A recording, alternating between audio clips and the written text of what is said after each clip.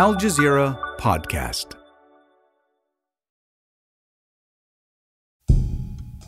Hi, Malika here. As 2023 wraps up, we're reviewing some of the stories that defined our year. Artificial intelligence, or AI, was certainly one of them. Perhaps the most well-known example of AI was ChatGPT, the web program everyone seemed to be talking about at the start of the year. But ChatGPT raised a lot of ethical questions, including ones around the human cost for the workers who have to filter through its most toxic content. So here's our episode from February 1st. A heads up, none of the dates or other references have changed.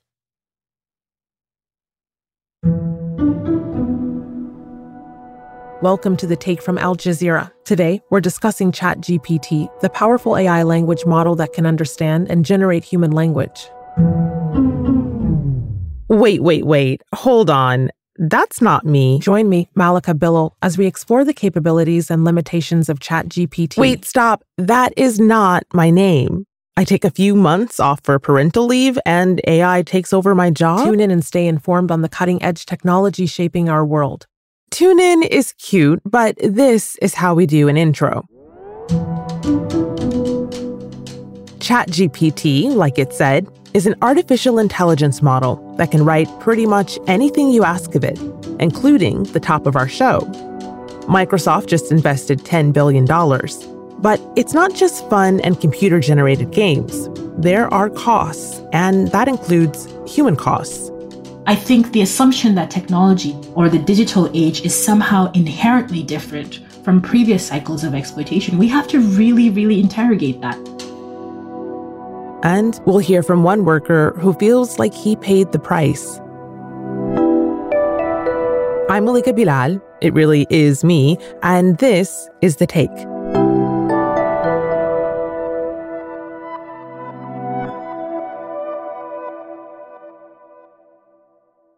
ChatGPT is a web program that generates text. It was created by a company called OpenAI. It's open to the public and it's free. One of our producers turned its answers into audio so you can hear it. Putting it in my voice was courtesy of a different AI program. And before we talk about some of the costs, we have to talk about what it does. And again, we've provided the voices. Hi, I'll be playing ChatGPT. It codes. Here is a code example for a simple chatbot using OpenAI's GPT-3 language model in Python. It writes poetry. The rise of neural nets, and deep learning too, shall shape the world, a dream come true. And it can make jokes. Why don't scientists trust atoms? Because they make up everything. It launched to the public at the end of November, and it's gotten a lot of attention. To break down the hype, I'm talking with Michael Kearns, author of The Ethical Algorithm. How did you first hear about this? I first heard about the release of ChatGPT specifically more or less when everyone else did. Every time I try to go to ChatGPT, I'm told it's at capacity and come and try back later. But this isn't Michael's first chatbot. He's been looking at these kinds of artificial intelligence, machine learning applications for years now.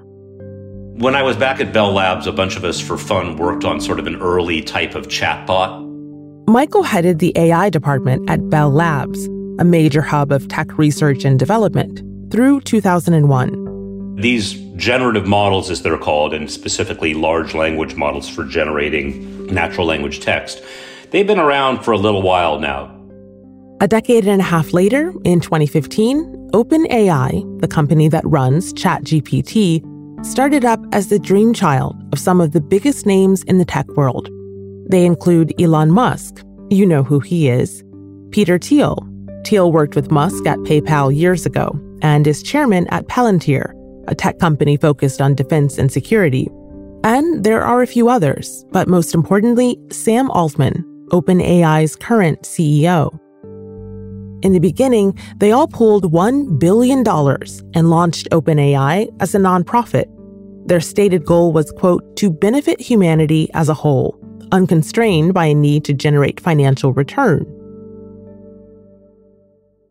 It sounded like they wanted to make the world a better place, instead of just making money. So how did they do?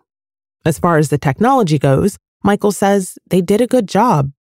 It never worked this well before because we never had so much data before. So the goal of these large language models is to take some prefix of text, like the text that you type into them, and say, I'm going to try to predict what the most likely word is after that prompt that you typed in. And the way they build these models is they just have a massive collection of actual textual language data from wherever they could get it. Then they're just building a very, very complicated, powerful statistical model that, given the sequence of words so far, what's the most likely next word?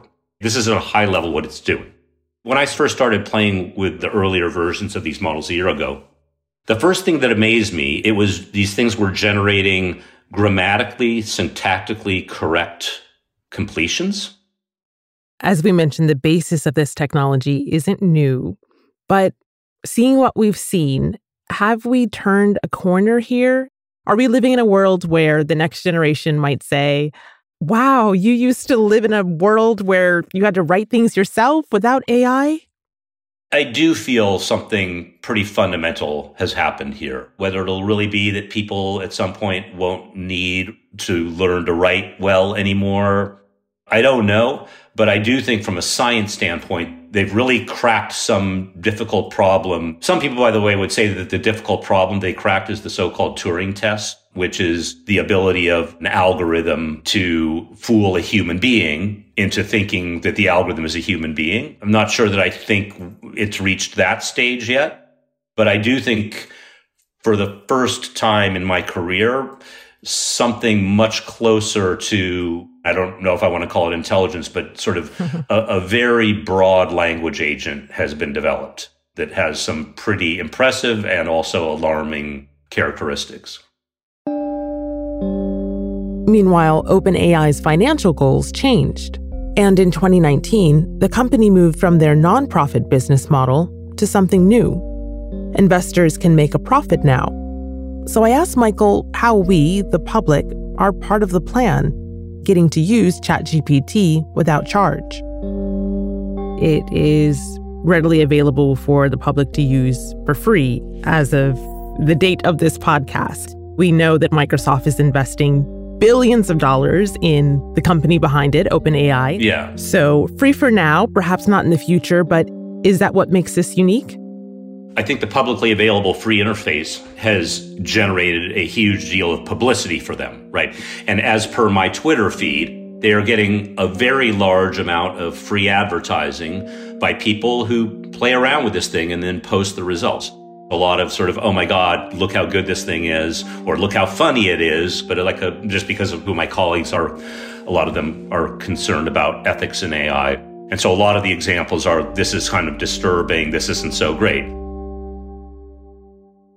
And Michael's colleagues aren't the only ones. Even before ChatGPT, there were investigations, studies, and reports pointing out how common it is for artificial intelligence models to be sexist, racist, ableist, and in many other ways, unfair. When it comes to facial recognition, several studies have shown that white, middle-aged men are most likely to be identified correctly, while black women are most likely to be misidentified. Social media app TikTok is accused of promoting homophobia and anti-transgender violence. Amazon is learning a tough lesson about artificial intelligence.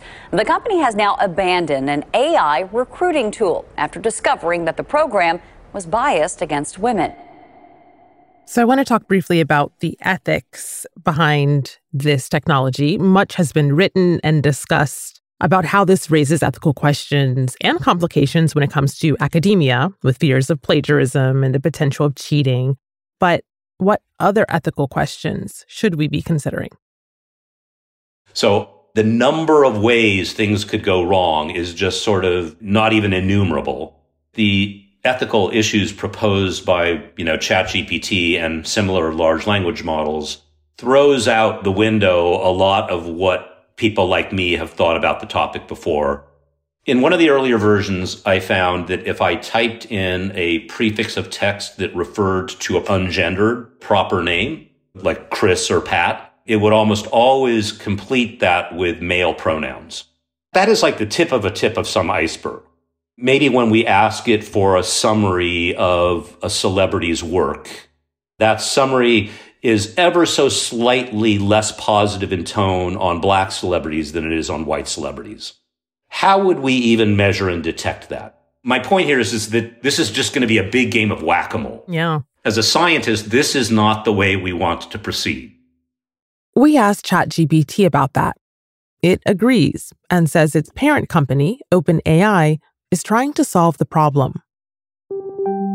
They are actively working on developing techniques to reduce bias in machine learning models and also on expanding the data and languages they use to train their models to make them more inclusive and diverse. Figuring out where this data comes from could help with at least one step in this process. Because if the data is biased to begin with, well, the search starts there. ChatGPT's data comes from Wikipedia articles, news stories, and online chat logs. This is what ChatGPT has to say. The model is fed a large corpus of text data, such as books, articles, and websites, and it learns to understand the relationship between the words and phrases in the text. This process allows the model to learn the structure and meaning of the language, so that it can generate text that is similar to the text it has been trained on. So yes, there are real threats of sexism, racism, and national bias with ChatGPT. But then there's toxicity and violence, the nasty stuff that's plagued the internet forever. Coming up, how solving that problem is making life worse for one worker in Kenya after the break. Welcome to Necessary Tomorrows. My name is Ursula. I am an AI, and I have inferred from your online activity that you have been feeling more dread than hope when you think about the future that is coming for us here in the 2060s. So I have created a course just for you to enhance your capacity for imagining different futures. Your class starts January 8th. Necessary Tomorrows, an audio series by Doha Debates and Al Jazeera. Find it where you listen to podcasts.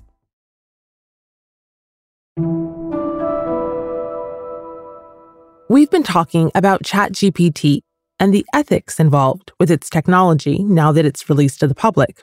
Toxic content, including sex, violence, hate speech, all has to be trained out. And I talked to someone who says there's a price to pay for that filtration process. My name is Nanjala Nyabola. I am a writer, a researcher, and advocate. I am also the author of Digital Democracy, Analog Politics, How the Internet Era is Transforming Politics in Kenya. We reached Nanjala outside of London, but Kenya is home, and she's seen how content moderation is affecting workers in her country. Kenyans were among those contracted to help ChatGPT learn to filter out toxic content. It was a story first broken by Time.com. Even if you're just online posting pictures of cats, a porn video, a violent video, a racist video, or a tweet or a post or whatever is only like 6 steps, 3 steps away from you. And that's why the human element is necessary to sort of add speed bumps to the negative content that's out there.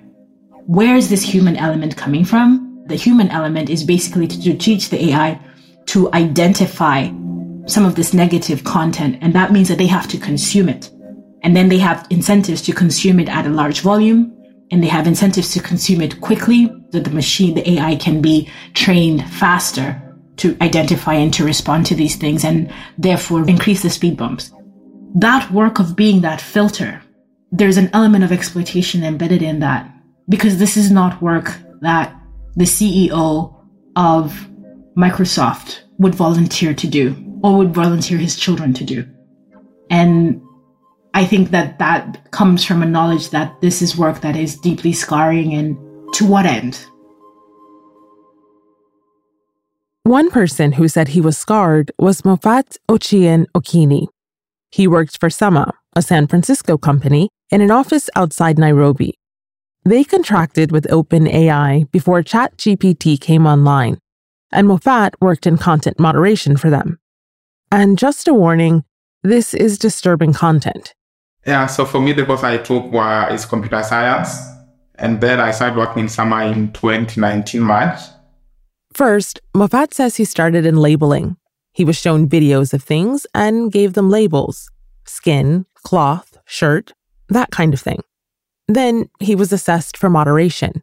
He went through 2 days of training, he says.